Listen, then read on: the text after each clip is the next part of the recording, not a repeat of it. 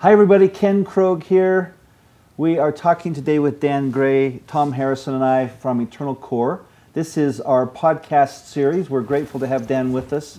He's one of the co-founders of the LifeStar Network. It's an amazing compulsive sexual addictions protocol that's been used in 30 plus centers nationwide, I understand? Yes. So I'm just going to get these guys started. They're going to be over my head in a few minutes here. I'm going to let them get started, but this is going to be an ongoing series. We're going to bring in many of our speakers from the Eternal Core event that launches on March 29th and 30th at the Little America Hotel. You can go learn more about it at eternalcore.org. But Dan, why don't you tell us more about some of your background, some of the history of how you got this started? Okay. Well, we've been doing our LifeStar program since about the mid-90s. At the time, I partnered up with Todd Olson, my business partner, and we were running groups together, men's groups, and when we combined our forces, we saw that we were dealing with a lot of individuals and families and couples that were struggling with compulsive sexual behaviors and addictions. So we decided to join forces and develop a treatment protocol that we've been using for these many years now.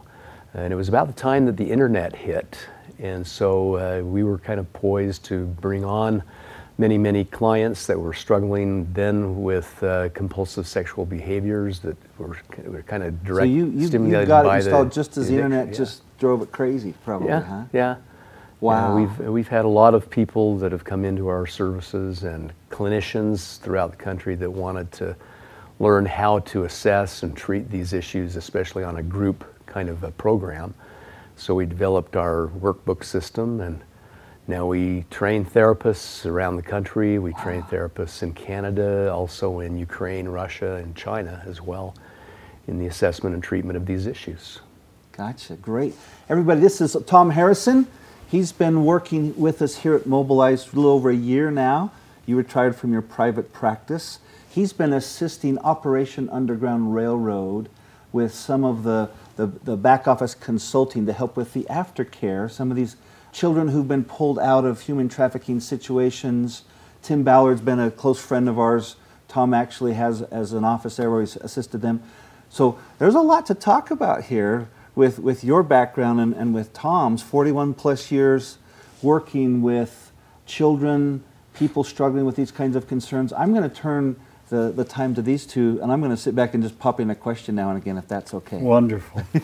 I've known Dan for decades and have a great respect for him and his work. Fine fellow. We're so pleased to have him as one of our main speakers at the Eternal Core Conference. And we just wanted you to get a little taste of him and an understanding of what you will be hearing or some of the things that you can look forward to in March of 2019. Dan, things have really evolved in this process since you and I began doing this. Yes, they have. Decades ago. Would you like to just, speak to some of that experience that you've had and seen the evolution of sexual addiction and pornographic addiction and use? I know that that's kind of a controversial phrase, but if you could just share a little of your information there. Sure. Yeah, when you speak to the controversy that is around whether or not we call it addiction, whether we call it compulsive sexual behaviors. Right. But many years ago, as our growing up years, during those times, we had access to pornographic material that was not very accessible. You had to kind of seek it out, or else come across it by accident at a friend's house or a field. I have clients that they report on their original exposure to pornography, and many times it was at their friend's home or their friend's father's stash of Playboys, or else they could access it maybe in a grocery store or those kinds of things. Well, I remember in the 50s and 60s, my brother and I used to like to go down to the town dump. And my brother allowed me to go with his friends for the first time. I don't know how old I was, maybe 7 or 8. And I remember walking through the dump looking for treasures, and there was magazines everywhere, and I had never seen naked women like that. And I thought, my goodness, what are all these naked women doing at the dump, you know? And just thinking, this is crazy. But I remember dating, you know, in the 60s. I'm telling you how old I am. But going to girlfriends' houses, and on the coffee table would be Hustler or Playboy or some of those, just right out in the living room on the coffee table. And I remember, well, this is not my house. You know, we never had anything like that. But I remember how puzzling that was for me to think, wait a minute, you know, this is the coffee table. If I had anything like this, I'd probably have it inside of some secret place in my wall or something like that, or at least under my mattress in my bedroom. But right here, what is this? What's going on? So it's changed a lot since my teenage years dating in the 60s. Yeah, it has for me as well, Tom. We were raised in basically the same era, decades, and that in my dating experience and in junior high and high school, I had very little exposure to this type of material. Periodically, like you had, but as things have evolved, now pornography is so available that, in fact, it's one of the 3 A's that we say are connected with sexual compulsive behavior and pornography addiction is accessibility, anonymity, and affordability. And so the accessibility now has increased tremendously. Once the internet hit, then it infiltrated into not only the coffee table, which was probably a relatively irregular experience for many families, especially in a religious community. A lot of that material was kept in the bedrooms or not even in the home at all. But remember, I grew up in Southern California, so it was a little different. It was a little different there. A little. Not Springville, Utah. No, it was not. It was not. Yeah, and so what we now have is youth that are being exposed at a very early age. In fact, some of the latest data is that most youth have first access and exposure to pornography around 9 to 11 years of age. That's their first exposure. Now that doesn't mean that they become addicts by any means, but with that first exposure, some see it and go, "Oh, this is awful. This is weird. I don't feel right." But others they're curious, and so the curiosity is what then initiates the experimentation with more information, more access. So now they have access to their phones, their computers, their parents' laptops and so forth, and so they can access it very, very quickly. So experimentation takes place very, very early. And with some, the experimentation doesn't gravitate to habitual behaviors, but for many it does. So they'll start then with the habit of using the material, and now, much like with the use of drugs, alcohol, they start using it as a way to manage and cope with life. So they have stresses at work or at school and with their friends. They feel lonely, so they will turn to these materials in order to kind of self-medicate. And then that leads to addictive patterns, which is now what we see. Where's it defined as addiction? Where's that line where you would say this is now in the addiction world? Well, that's another part of the debate that Tom was referring to, whether or not it becomes an addiction. There is some debate even within our own profession as to whether or not we can call it addiction. But a lot of the science and research is indicating that those areas of the brain that are activated that then helps to secrete the hormones of the neurotransmitters like dopamine and endorphins, adrenaline. Those are all activated during sexual arousal and stimulation. And that then becomes a part of the body functioning that a person can rely on in order to escape pressure or stress rather than turning to alcohol or drugs. So whether it's called an addiction or a compulsive sexual behavior, the result is exactly the same. A person becomes dependent upon it in order to manage and cope. Is it just words, or is there a difference between those two? There's a difference if we're looking at the actual definition of addiction. If we look at drug and alcohol addiction, we know that is a disease that the person then is dependent upon that particular drug and ingestion of a foreign substance in order to manage and cope with Is life. it more a legal classification as to whether it can be called an addiction? Is there some legal textbook that we're trying to say, no, this is now under the formal category of addiction? Or is there some kind of difference between the two descriptives? Well, there's been a difference, but there's much more of a merging just within the last So it is coming recent together. several months. Some of the diagnostic manuals are indicating now that we can call compulsive sexual behavior a mental disorder. Okay. And so it's gravitated to that point. They fall short of saying it's an addiction, but it's a compulsive sexual behavior that is considered to be a disorder. If not managed and controlled, then can control the person, interfering with life circumstances. But a lot of those that are struggling with compulsive sexual behavior will say that they feel that they're addicted because they've So it's tried on the to verge. Oh yeah, because they've tried to stop many times and they seem to keep returning to it regardless of the consequences.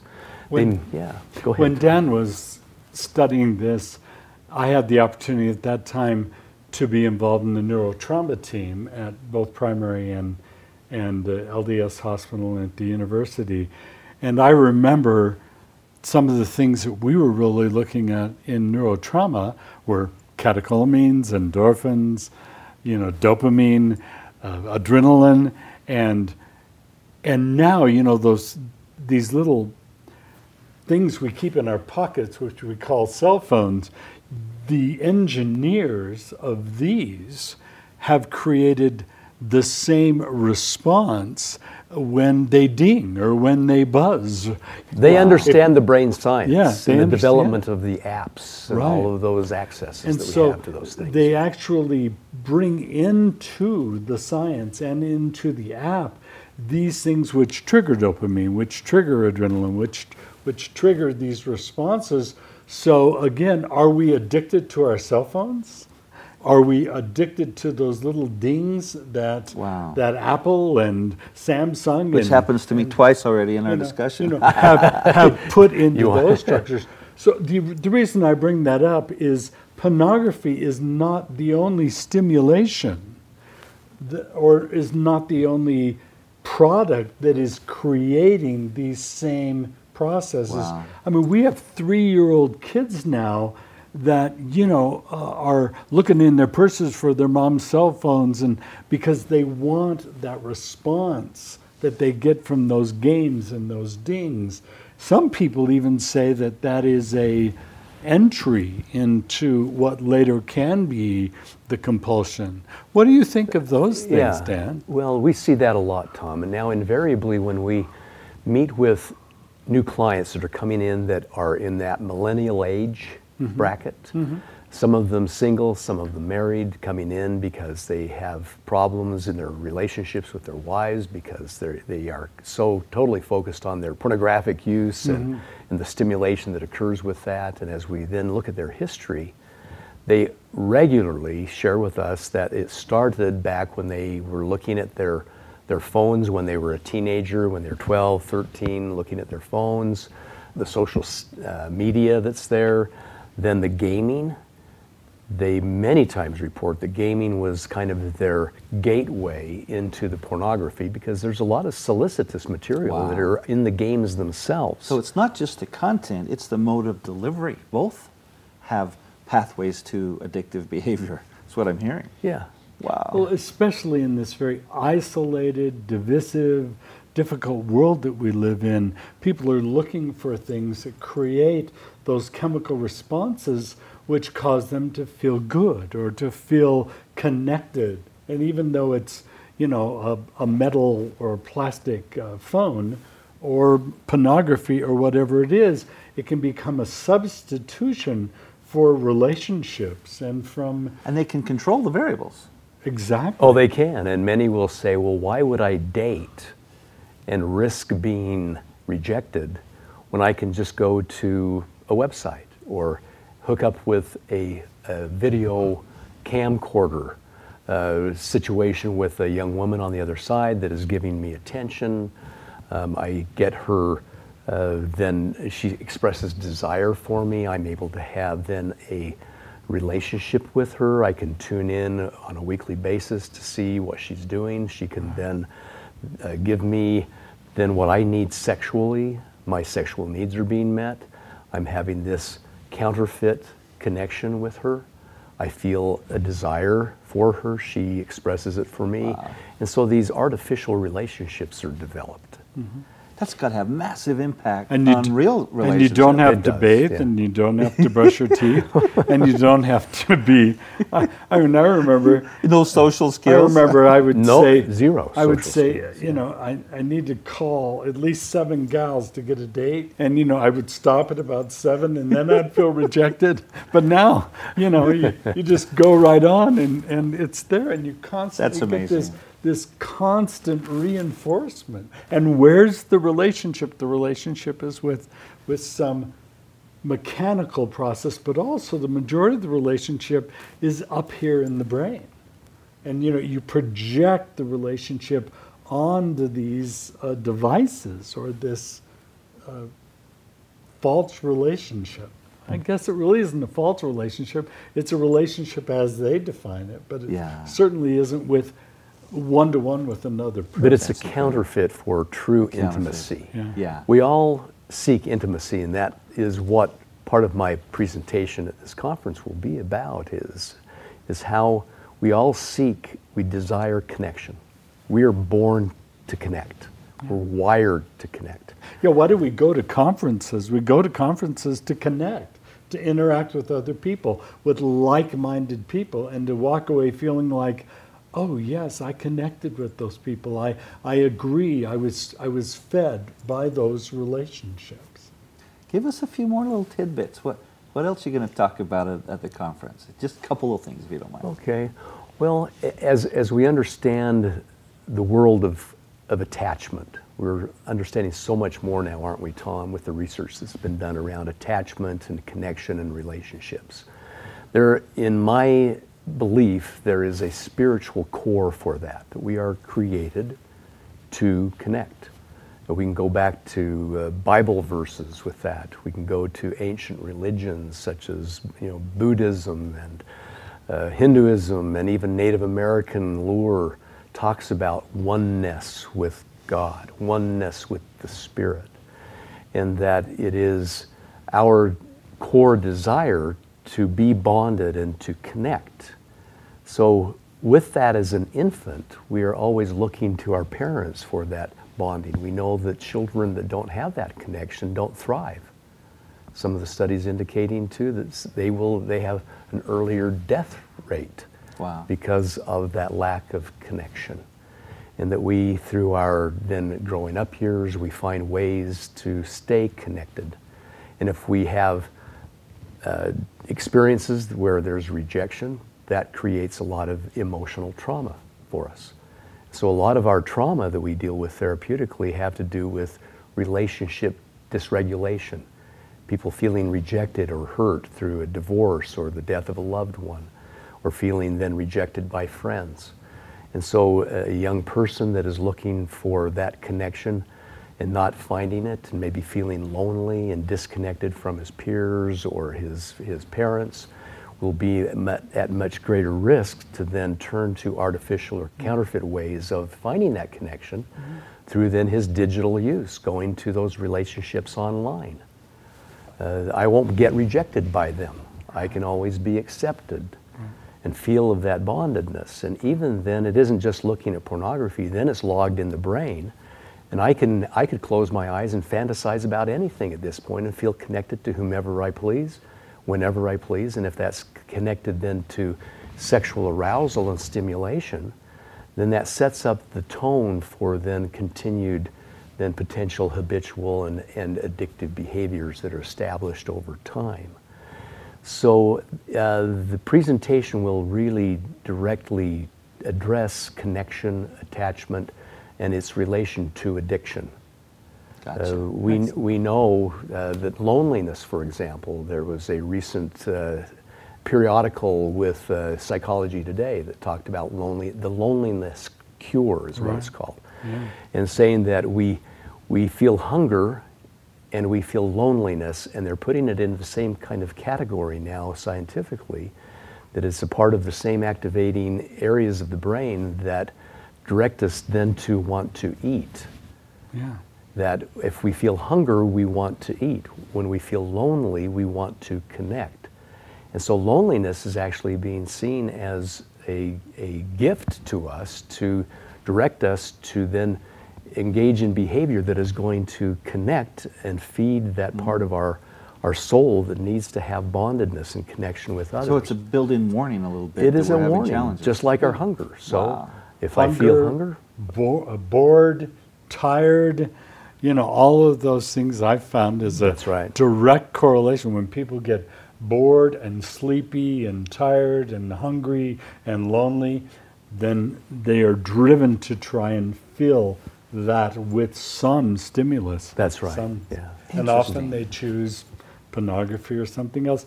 Dan, and we have an acronym, Tom, that uses those very same words. It's called BLAST. BLAST. Stands for bored, lonely, angry, stressed, and tired. Oh my heavens. And so Okay. for individuals, Blast. So when- Blasted. When you're blasting, you could be in trouble. That's right. Okay. That's right.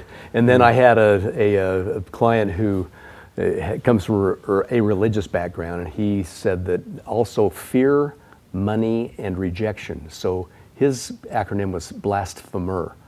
And it just helps him to Yeah. kind of remember, Yeah. and to get in touch with those emotions, because that's a part of the therapeutic process of healing, is being in touch with my loneliness before I turn to an artificial way One more time on to BLAST. deal with it. Bored, lonely, lonely, angry, angry, stressed, Stressed. tired. Tired. Okay. It's kind of an offshoot of HALT that we see in AA. AA Right. has an acronym called HALT, hungry, angry, lonely, tired. Okay. But we also had to incorporate boredom Bored. and stress Yeah. because we saw those significantly as much as the others. So frequently, what you hear about is this just being spoken of as a man's problem. Do you have anything to add about the women component, women who also struggle with this problem, or how does it impact women in our society?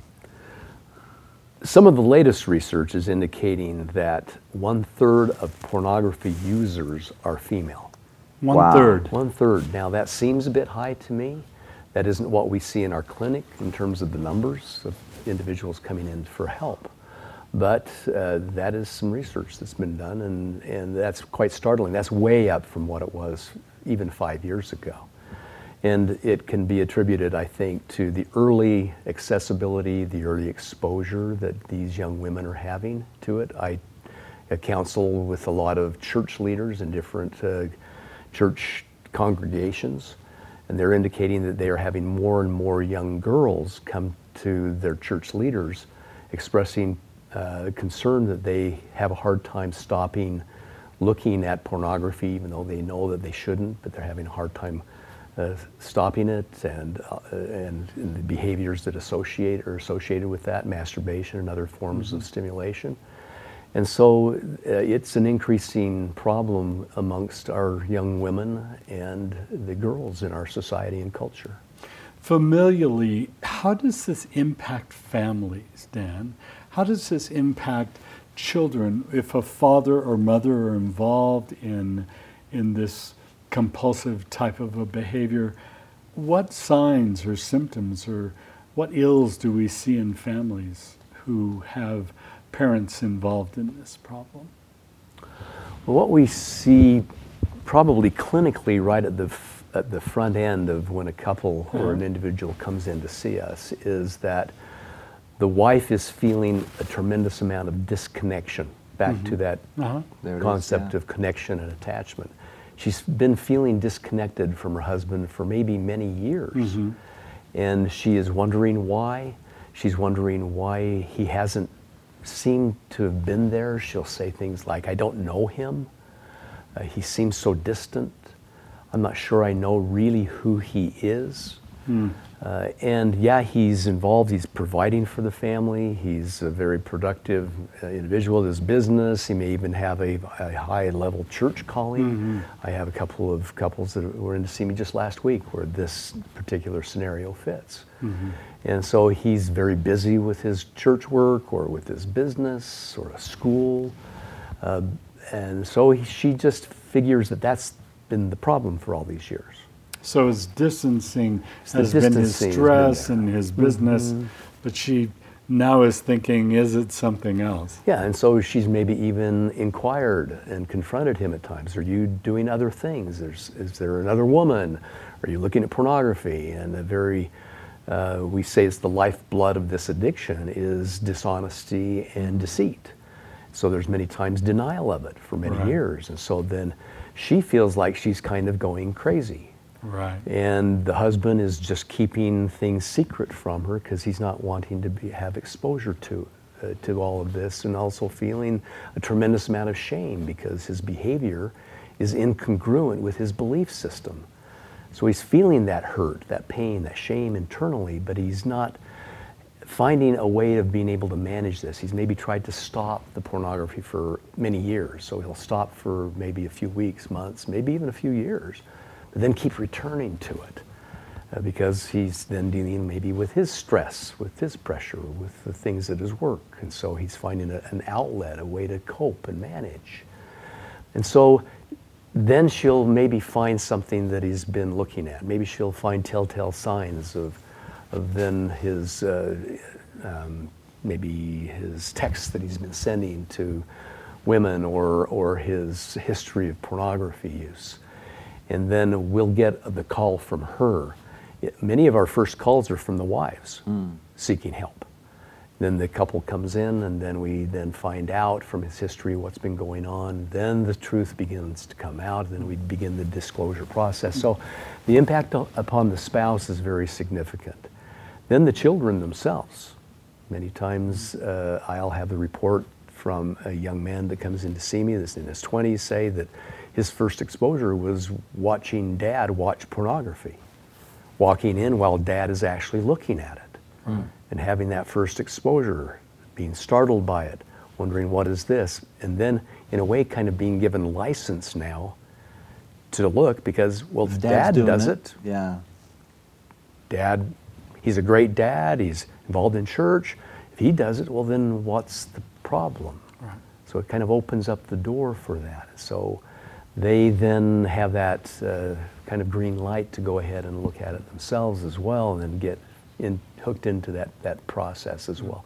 And also the kids may be feeling the distance and disconnection from dad. I remember in the 90s a study that was being done up at the University of Utah Medical Center looking at highly adrenalized families and fathers that were physically abusive or used anger a lot and screamed and yelled, or mom also, and the profound impact that had on the stress of the kids. And just kind of an aside that we found from this study was also a much higher level of adrenalization in these families where one or both of the parents were involved in pornography. And when we removed that adrenalization from the family, we saw an increase in IQ. We saw an increase in grades in school. Wow. We saw a significant increase in socialization. So I remember that's where I thought, wow, adrenalization in a family really impacts children significantly. And when I think of pornography use and the profound adrenalization that is involved in that, I can't help but think this is probably also affecting kids in a similar way with that high level of adrenalization in the home. Yeah. Because anytime you have that much adrenal activity going on where the adrenal gland is working overtime, you see that impacting the relationship, the family, grades, intellect, IQ. So there are a lot of other things that probably filter out from these problems we've been speaking about this morning. And that adrenal infusion can be created in several different ways throughout that scenario that you're talking about. Right. Because a heightened amount of sexual arousal also increases the amount of adrenal flow. Correct. Then if there is a worry of being caught, then the individual that is looking at it, their adrenal flow is increased because now they're trying to cover their tracks, they're worried they're going to be caught, and so there's this kind of constant concern and worry and stress that they're going to be somehow discovered. And then the wife worrying about, boy, I'm losing my husband, I'm feeling maybe I need to do something different, or I know that he gets angry very quickly, so I need to clean up more, and so there's more adrenalization with the kids, and so before you know it, everybody has a higher level. So she's afraid to confront, and then finally she finds something, and then does confront, and then she is angry, and the adrenal flow is there as well with anger. She's hurt because he's been what we call gaslighting her for many years, where he actually has been, he knows that she's onto him, but he makes her sound crazy. Honey, how could you accuse me of this? I've been doing this and this and this for the family. I would never do that. You're imagining things. When are you going to get over this? And so she feels like she's crazy. I think you better need some help yourself. Yeah, let's get you in for some help. Let's get you some counseling. I've seen that numerous times where the woman ends up in counseling, and then the therapist recognizes the symptomology and then says, I think you need to bring your husband in, and then the truth comes out. Is that usually where a catalyst for positive change is? Sometimes. If he's willing to be humble and accept and recognize and be vulnerable and be willing to get help. Where does a positive step forward usually begin?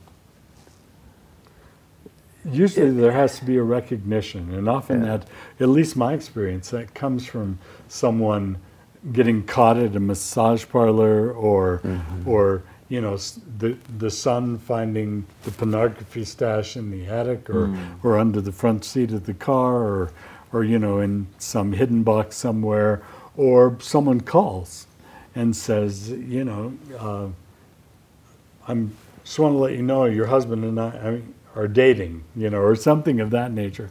Often there is some process, or sometimes through a mental breakdown, or just a stress breakdown, where at least that's my experience. Yeah, and all of those are parts of different stories. Yeah. Why people come in and get help. And there are those as well that just are done. They're just fed up. So they're finally ready. They've been living the ruse for so many years. They're exhausted. They don't want to have to live the lie any longer. And many of them have some very strong religious beliefs and feelings about their own integrity and their own feelings of incongruence with what they believe and what they're doing. Wow. And that's a strong trigger for some. I have a young man who was in to see me just last week with his wife, and that's what happened with him. He's in his early 30s, sharp young man, a good career, and he's just going, I can't do this anymore. It's going to kill me spiritually. He's done. So, and he is going to then be open to getting a lot of help now because he's been humbled. He's willing to open his mind and his heart to then the help that he's needing to get. It's going to be a long road to hoe for him. It's a lot of work, but now there's real hope for him in my mind because he's willing to submit himself to the process of healing. He's not fighting it any longer. Well, I think you've seen why I have such a great respect for Dan Gray and his great work. I hope that you'll consider joining us on March 29th and 30th at the Eternal Core Conference in Salt Lake City, and you can experience more of what we've experienced this morning. Dan, thanks so much for coming and for being a part of this podcast, and we hope that this will move people to come. Any last words that you'd like to share with us? Oh, I'm just grateful for the opportunity of being here today and also of being able to present at the conference anytime we can join together, kind of lock arms to battle this. I see the men and women that I work with and my colleagues as being humble warriors in this battle. And so this is a cause to fight for, and it's worth the battle. So thanks for letting me be a part of it. Worth the work. It is. Thanks, Dan. Appreciate it. Thank you. Thanks. Thank you.